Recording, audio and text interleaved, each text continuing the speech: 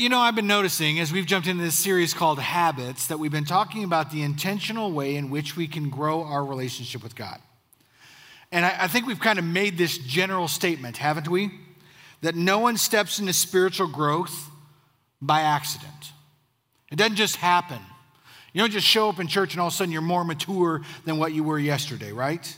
Now, we may accidentally have an experience that goes, oh yeah, I should change that in my life. Or we may get exposed in something and be like, oh, I really need that in my life. But without the intentional pursuit of our relationship with God, we can find ourselves kind of just going through the motions. I think it's a lot like the way we approach growing up, isn't it? Now, I'm sure none of you did this, but I'm gonna share something in my life because laughing at me always makes people feel better. So you can join me in that. But this was the kind of student I was. Now, maybe you were this student too, but I remember saying things like this. I can't wait till I grow up so I can, okay, here's what the statements are gonna be. I can't wait till I'm in high school so I don't have to go to bed so early. Anybody say that? I can't wait till I'm 16 and I have my license, Dad. I can go wherever I want. Anybody say that? Right? Can't wait till I'm 17 and I can watch our movies by myself. Some of you have parents that have been in church leadership. You know what I'm talking about. You have to wait and wait and wait. Can't wait till I'm 18 and I can be an adult and live my own life. Right? See, because this is the epitome of maturity in our world, isn't it? When I get this old, I have the right to do such. But I've met 16-year-olds that shouldn't be behind the wheel. Have you? I've met 18-year-olds that are anything but adults. Hey, if I was honest, I've met 30-year-olds that are anything but adults, right? Many of you would say at 47, I'm not much of an adult. And I'm okay with that. Really I am.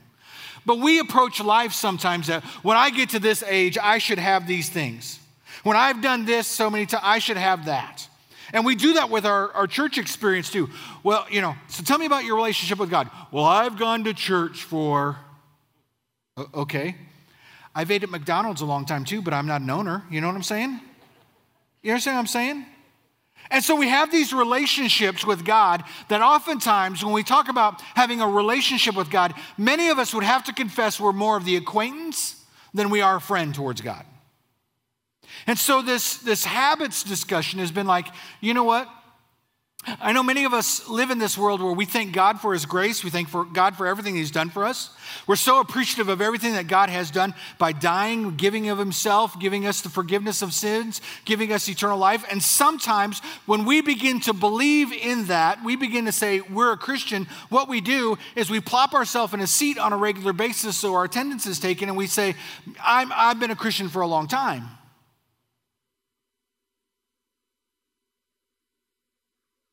I don't know if that statement's true.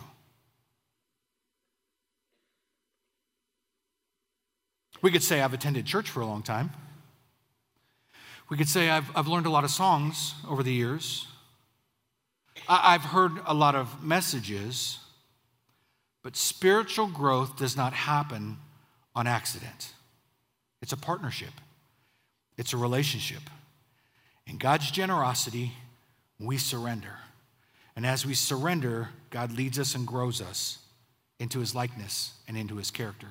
So it's pivotal today as we talk about prayer and fasting. Some of the things that we're going to talk about today may be new to us. There may be people in the room that really are not known for their prayer. They don't spend a lot of time in prayer. And I'm just going to break your heart today and tell you, I'm not going to teach you how to pray today. That's not my goal. I've heard bazillions of messages about how to pray. And there's a lot of Christians who do 1 + 1 = 2 and we do this formulaic equation and say, yep, this is my prayer. It's a routine. It's something we do over and over, but it's not much of a relationship. And I also want to talk about fasting because most of us, almost any Christian says, well, I pray, but you talk about fasting and many of us go, that's not for me. And they should not be that difficult. They should not be frightening.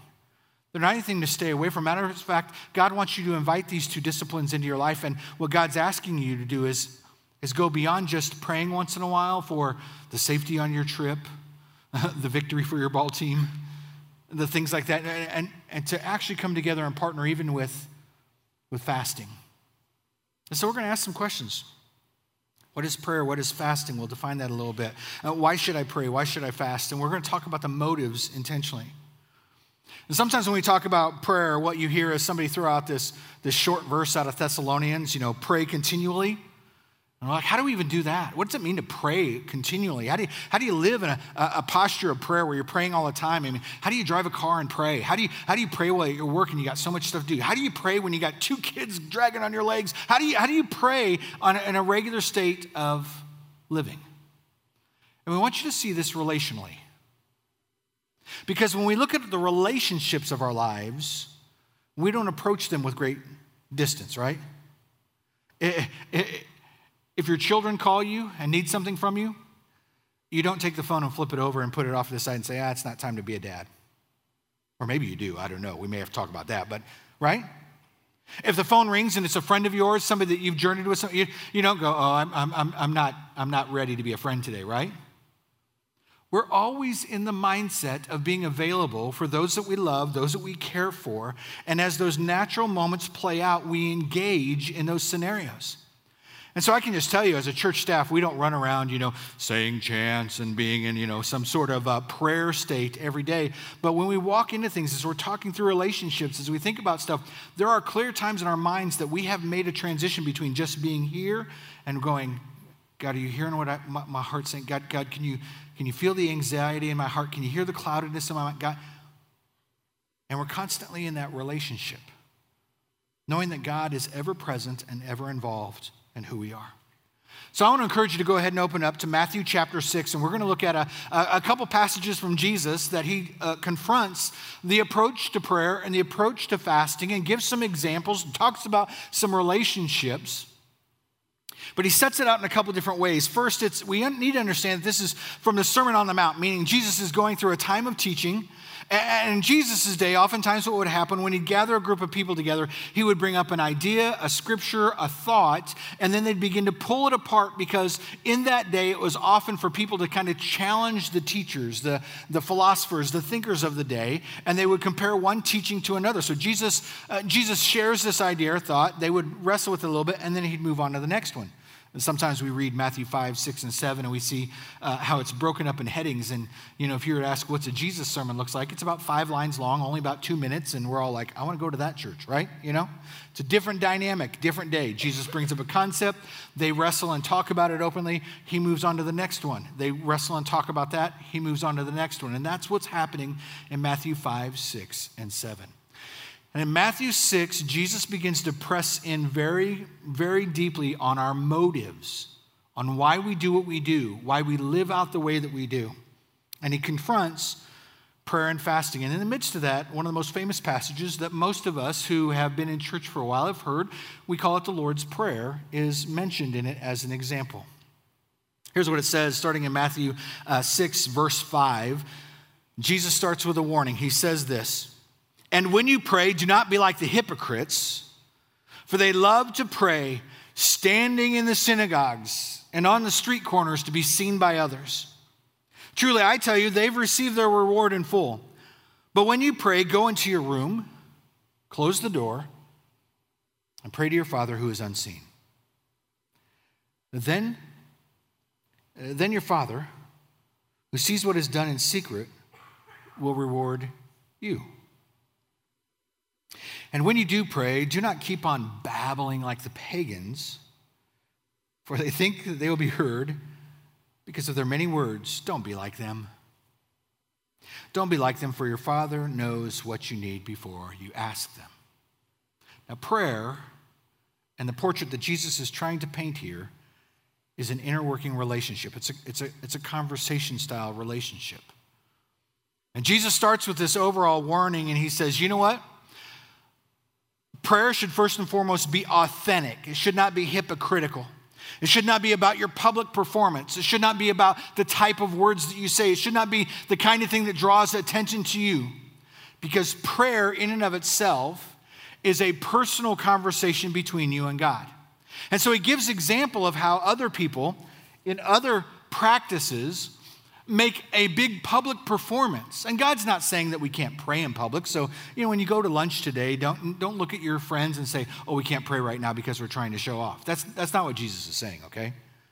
Jesus is saying this, if you want to pray and be in relationship with God, take a moment to close the door, pull your life back, and let's have a personal conversation one-on-one. It doesn't have to be grandiose. It doesn't have to be in front of a lot of people. And it certainly doesn't have to be with a ton of words. Why?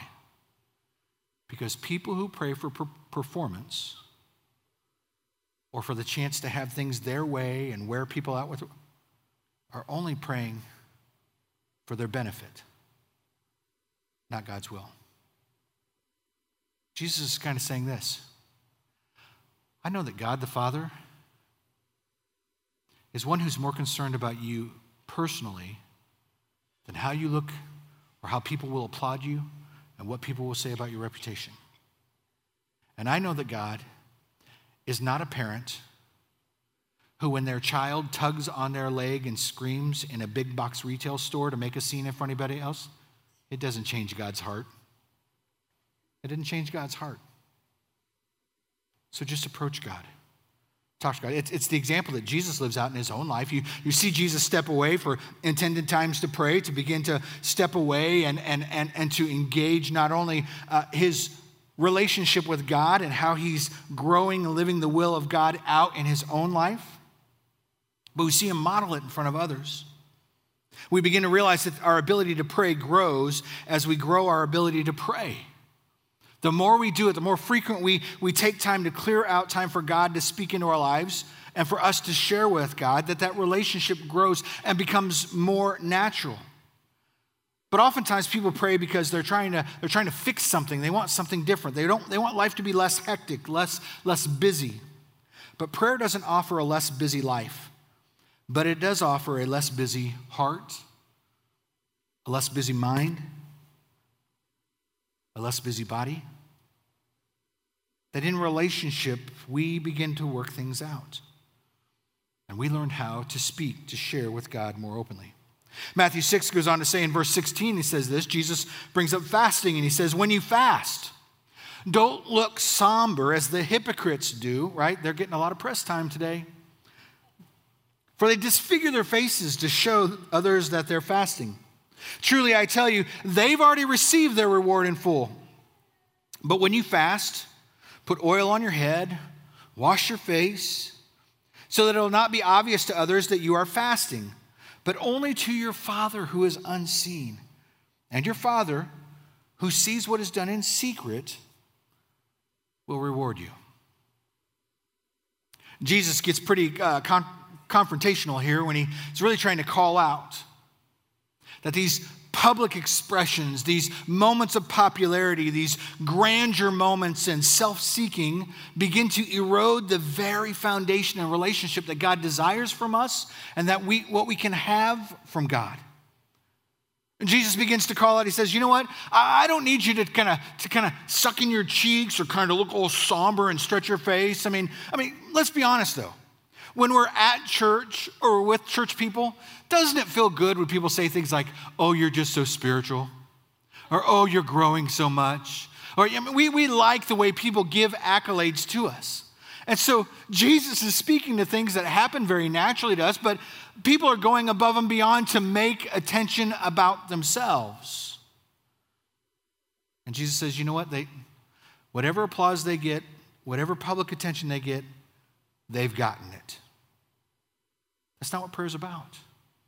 Matter of fact, if you want to pray and if you want to fast, do it in private. And then in fasting, he says, put oil on your head and refresh yourself. Come out looking your best so that what people see is not what you're doing for God, but they see God working through you. That's the emphasis. The emphasis of every spiritual discipline is about knowing God and for God to be seen through you.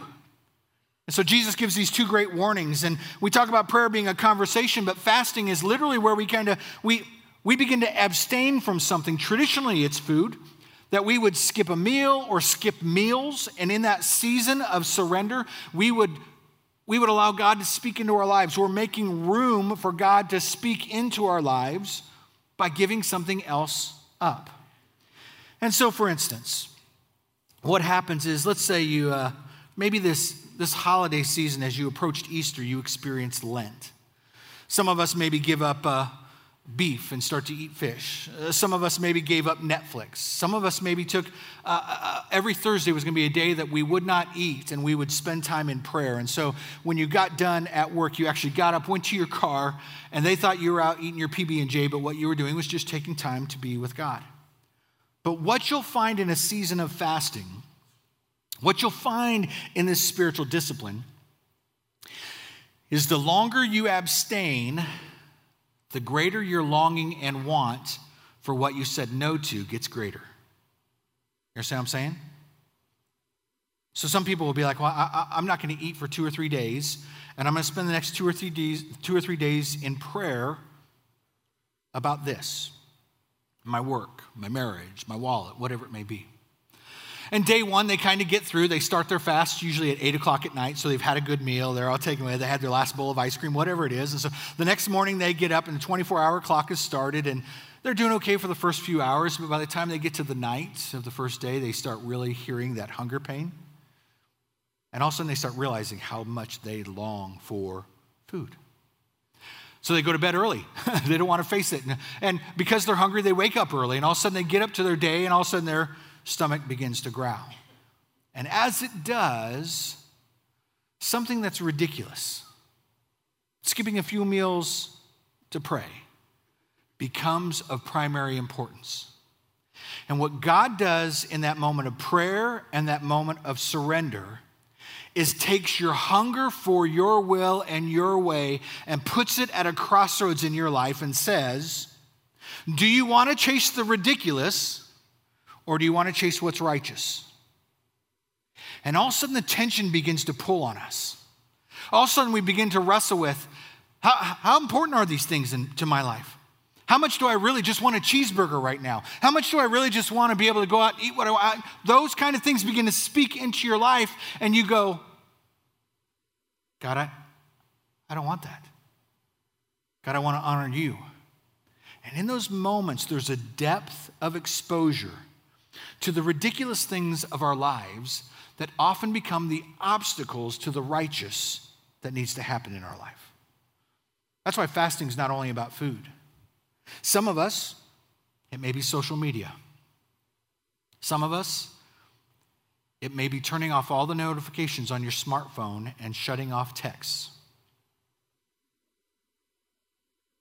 Some of us, my favorite deep spiritual habit that I hear recommended all the time is turn off Facebook. Really? Is that where we are as Christians? I can't flip through pages of other people's happiness and promote myself, and when I don't get to do that, yeah. There's all sorts of information out right now, how even social media becomes a great fasting piece. Do we give up the ridiculous to chase the righteous? See, most of us pray, right? Maybe we'll pause for a meal, or pause to ask God for safety before we travel, or to bring up a sick person that we want God to care for. And so prayer stays pretty regular with us. But fasting, when it's combined, it begins to stretch us in different ways. Prayer expresses our desire for God, while fasting exposes our need for God. Let me say that again. Prayer expresses our desire for God, but fasting exposes our need for God. Those are the moments that God begins to pull on us and stretch us. When we pray, we desire for God's will to be done, for God to work in our lives. And while God is concerned about our safety on vacations, or our aunt who may be sick and may be in the hospital, or a friend that may have a need, what God is really wanting is the chance to pull us back, to have a conversation with us, and then to sacrifice together, to surrender together, and see how we might grow. And so in between these two texts, this opportunity to pray and this opportunity to fast, Jesus gives an example to his disciples about how they should pray. And as they come out of the conversation of fasting, he also describes the idea of forgiveness. That somehow, in this conversation of relationship, of prayer and fasting before God, we deepen our well to love people and to forgive better. Prayer and fasting begins to ignite our faith and initiate our obedience. We begin to take on new responsibilities and challenges. Prayer and fasting become isolated experiences that shape us deeply. Now, please understand this. When Jesus begins to talk about secrecy, he's not approaching prayer and fasting like Fight Club. You know what I mean when I say Fight Club? You know, one of the rules of Fight Club is nobody talks about Fight Club. There is no Fight Club. You know what I'm saying? Some of the men in the room I know what you're talking about. Jesus is not saying that you should not pray in public. Jesus is not saying that when you do pray in public that you're a pagan. Jesus says that in your prayers, they should be authentic. They should be of a genuine motive before God for God's will and God's benefit. So close the door. Spend some time alone. Because when we pursue our faith for public applause or public perception or our own selfish gain, we've already gotten all we're going to get out of that prayer. I mean, think about it this way. If it's a relationship, what does your loved one want from you? I mean, I know when I take my wife out, the conversations she enjoys. Oftentimes it's a back booth, low lights, little Boys to Men in the background, you know what I'm saying? All of a sudden she smiles like I'm 20 years old. My jokes are funnier. She shares stories and insights about where we've been and what we've been a part of. And while there are people all throughout the restaurant, we only see each other. Prayer is a personal conversation with God. Sometimes I think Jesus is trying to call us out like somehow as Christians, we kind of take this picketing sign, right? You know, and on the front of it says, who likes prayer and fasting? And you flip it over, it's like, this guy, right? You know, and he's like, don't be that guy. Don't be the one that's trying to make it all about yourself, who's trying to make sure everybody knows how much you've grown. Well, make it private.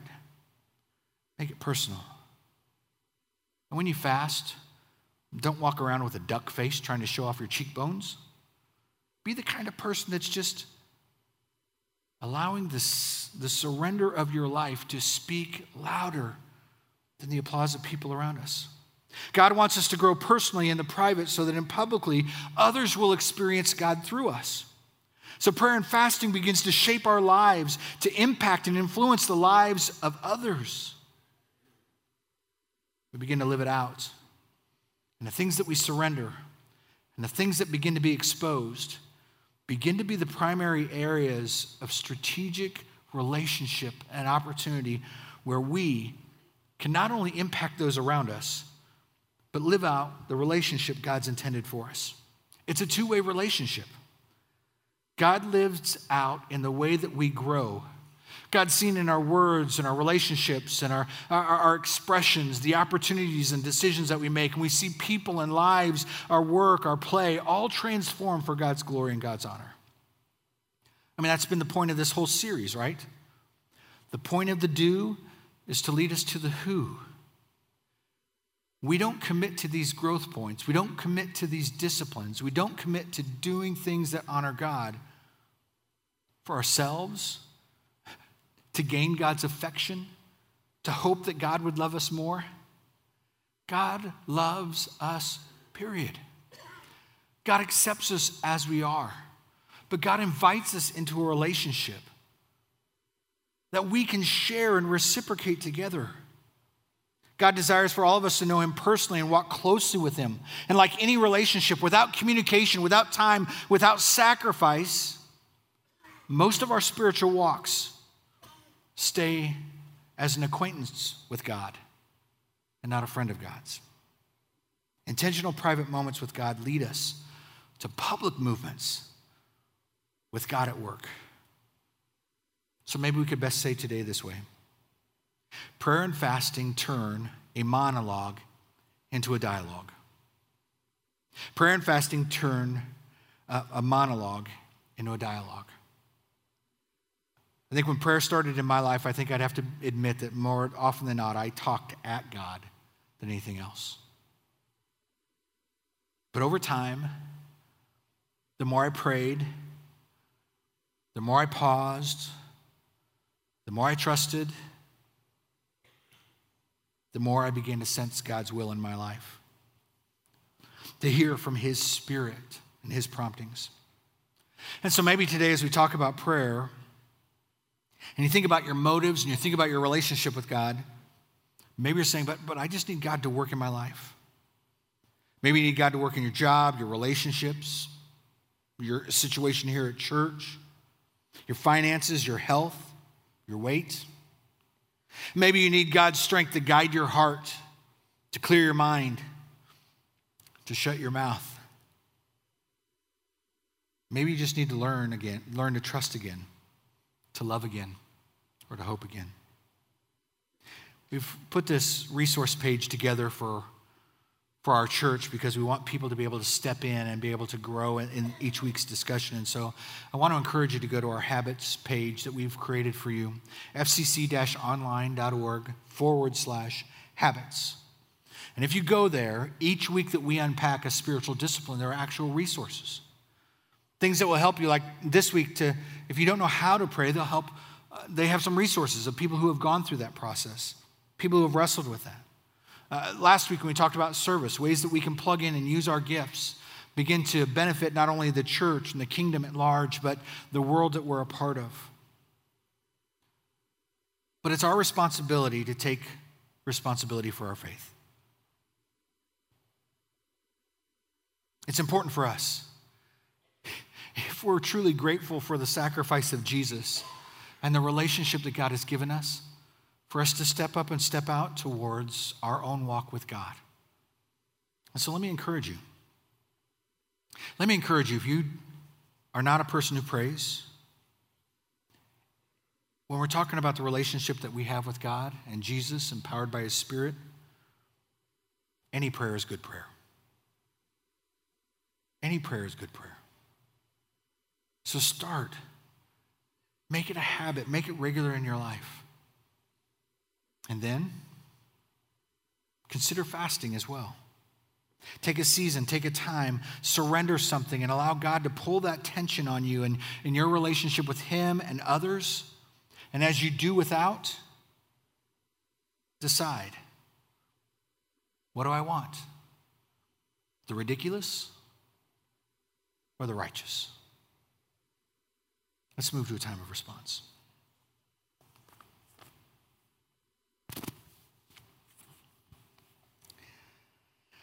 I think sometimes when we talk about prayer, Christians can be pretty trite. We throw prayer around like it's just something that everybody automatically does. And while we live in a culture that's very spiritual, and many people do try and embrace prayer on some level, I think what most of us are probably doing are sitting in a room and thinking about our own thoughts, right? And so I'll just confess a couple things as we talk about prayer today, that first and foremost, prayer is not easy for me.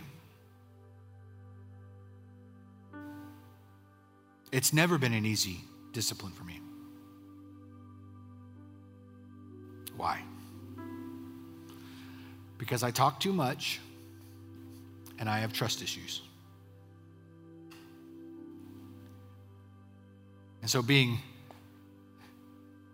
emotional in front of God, or sharing my weaknesses in front of God, or I tend to just get verbose and trying to keep a God at distance, because I don't want God pressing into my life. I don't want God speaking into I don't want God trying to rearrange who I'm just being honest. Some of you are like, wow, how'd you get hired by a church? I always tell them, I'm good looking and people like that. So.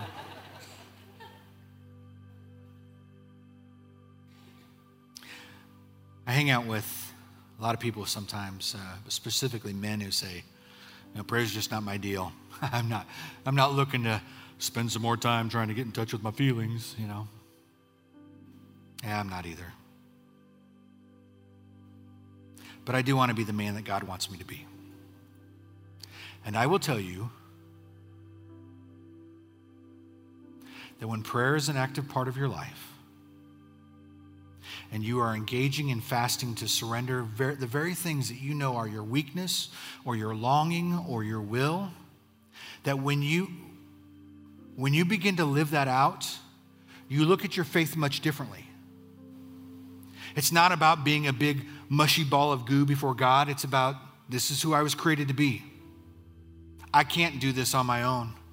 I begin to look at my marriage. I begin to look at my children. I begin to look at my job. I begin to look at all these different things in profound ways that I would not look at on my own. And so when I pray before God, I have these moments where I'm like, okay, God, I'm just having a hard time right now. Just having a hard time in my marriage. God, can you help me? God says, yeah, I'm glad you want to bring this up because you're difficult to be married to. Let's talk about this for a moment, right? Yeah.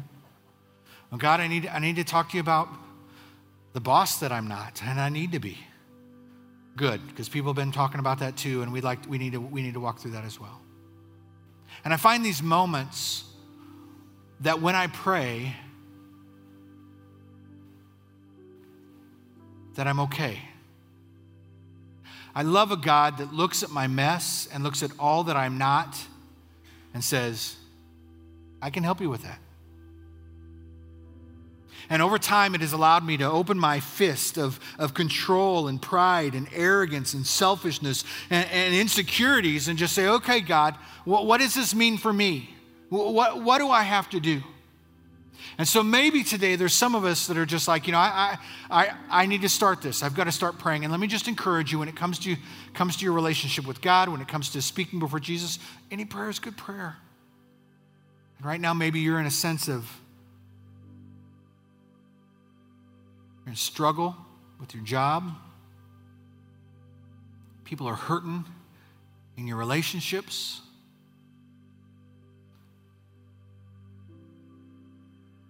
Maybe you don't want to be married.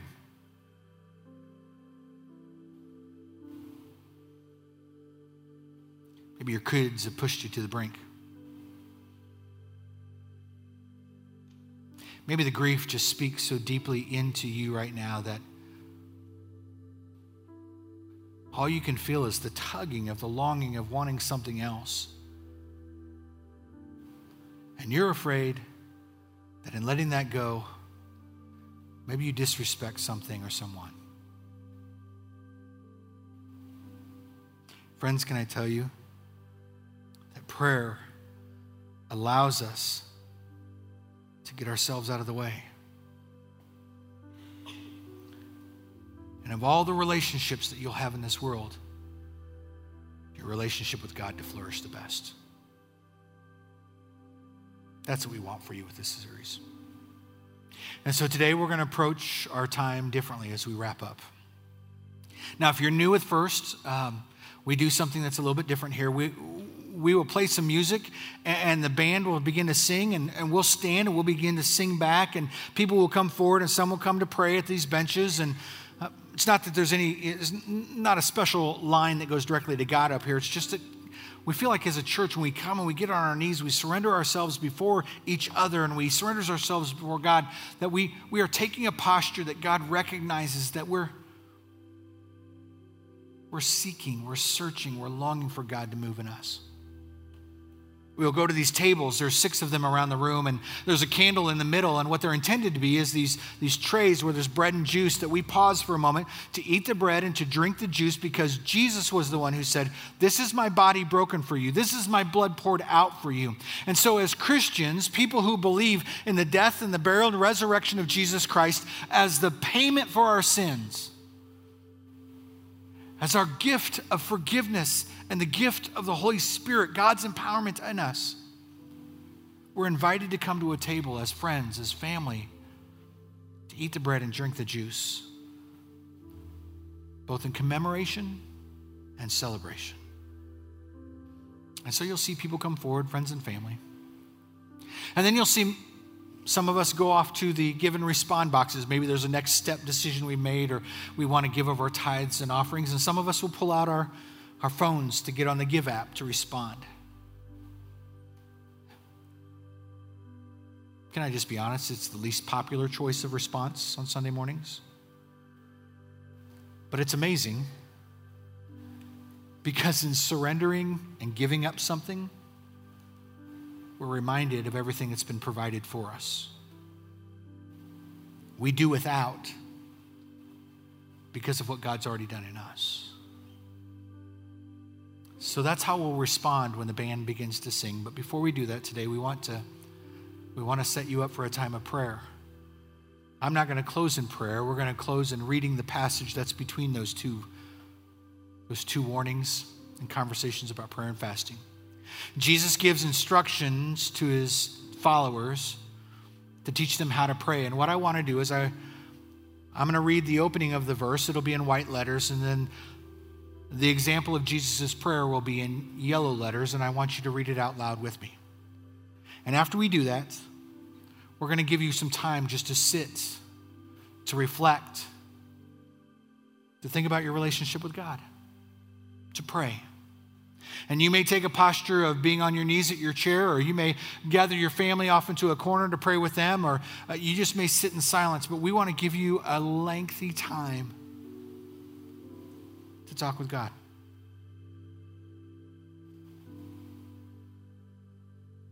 So we're going to read this scripture together. We're going to pause in a lengthy time of prayer, and there will be some prompts, some things to think through in that time. And then the band will begin to sing, and we'll begin to respond like we normally do in prayer, in communion, and give and respond. You can stay in your seats, but let's read this passage. This then is how you should pray. Our Father in heaven, hallowed be your name.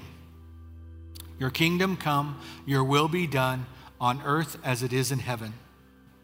Give us today our daily bread, and forgive us our debts as we also have forgiven our debtors. And lead us not into temptation, but deliver us from the evil one.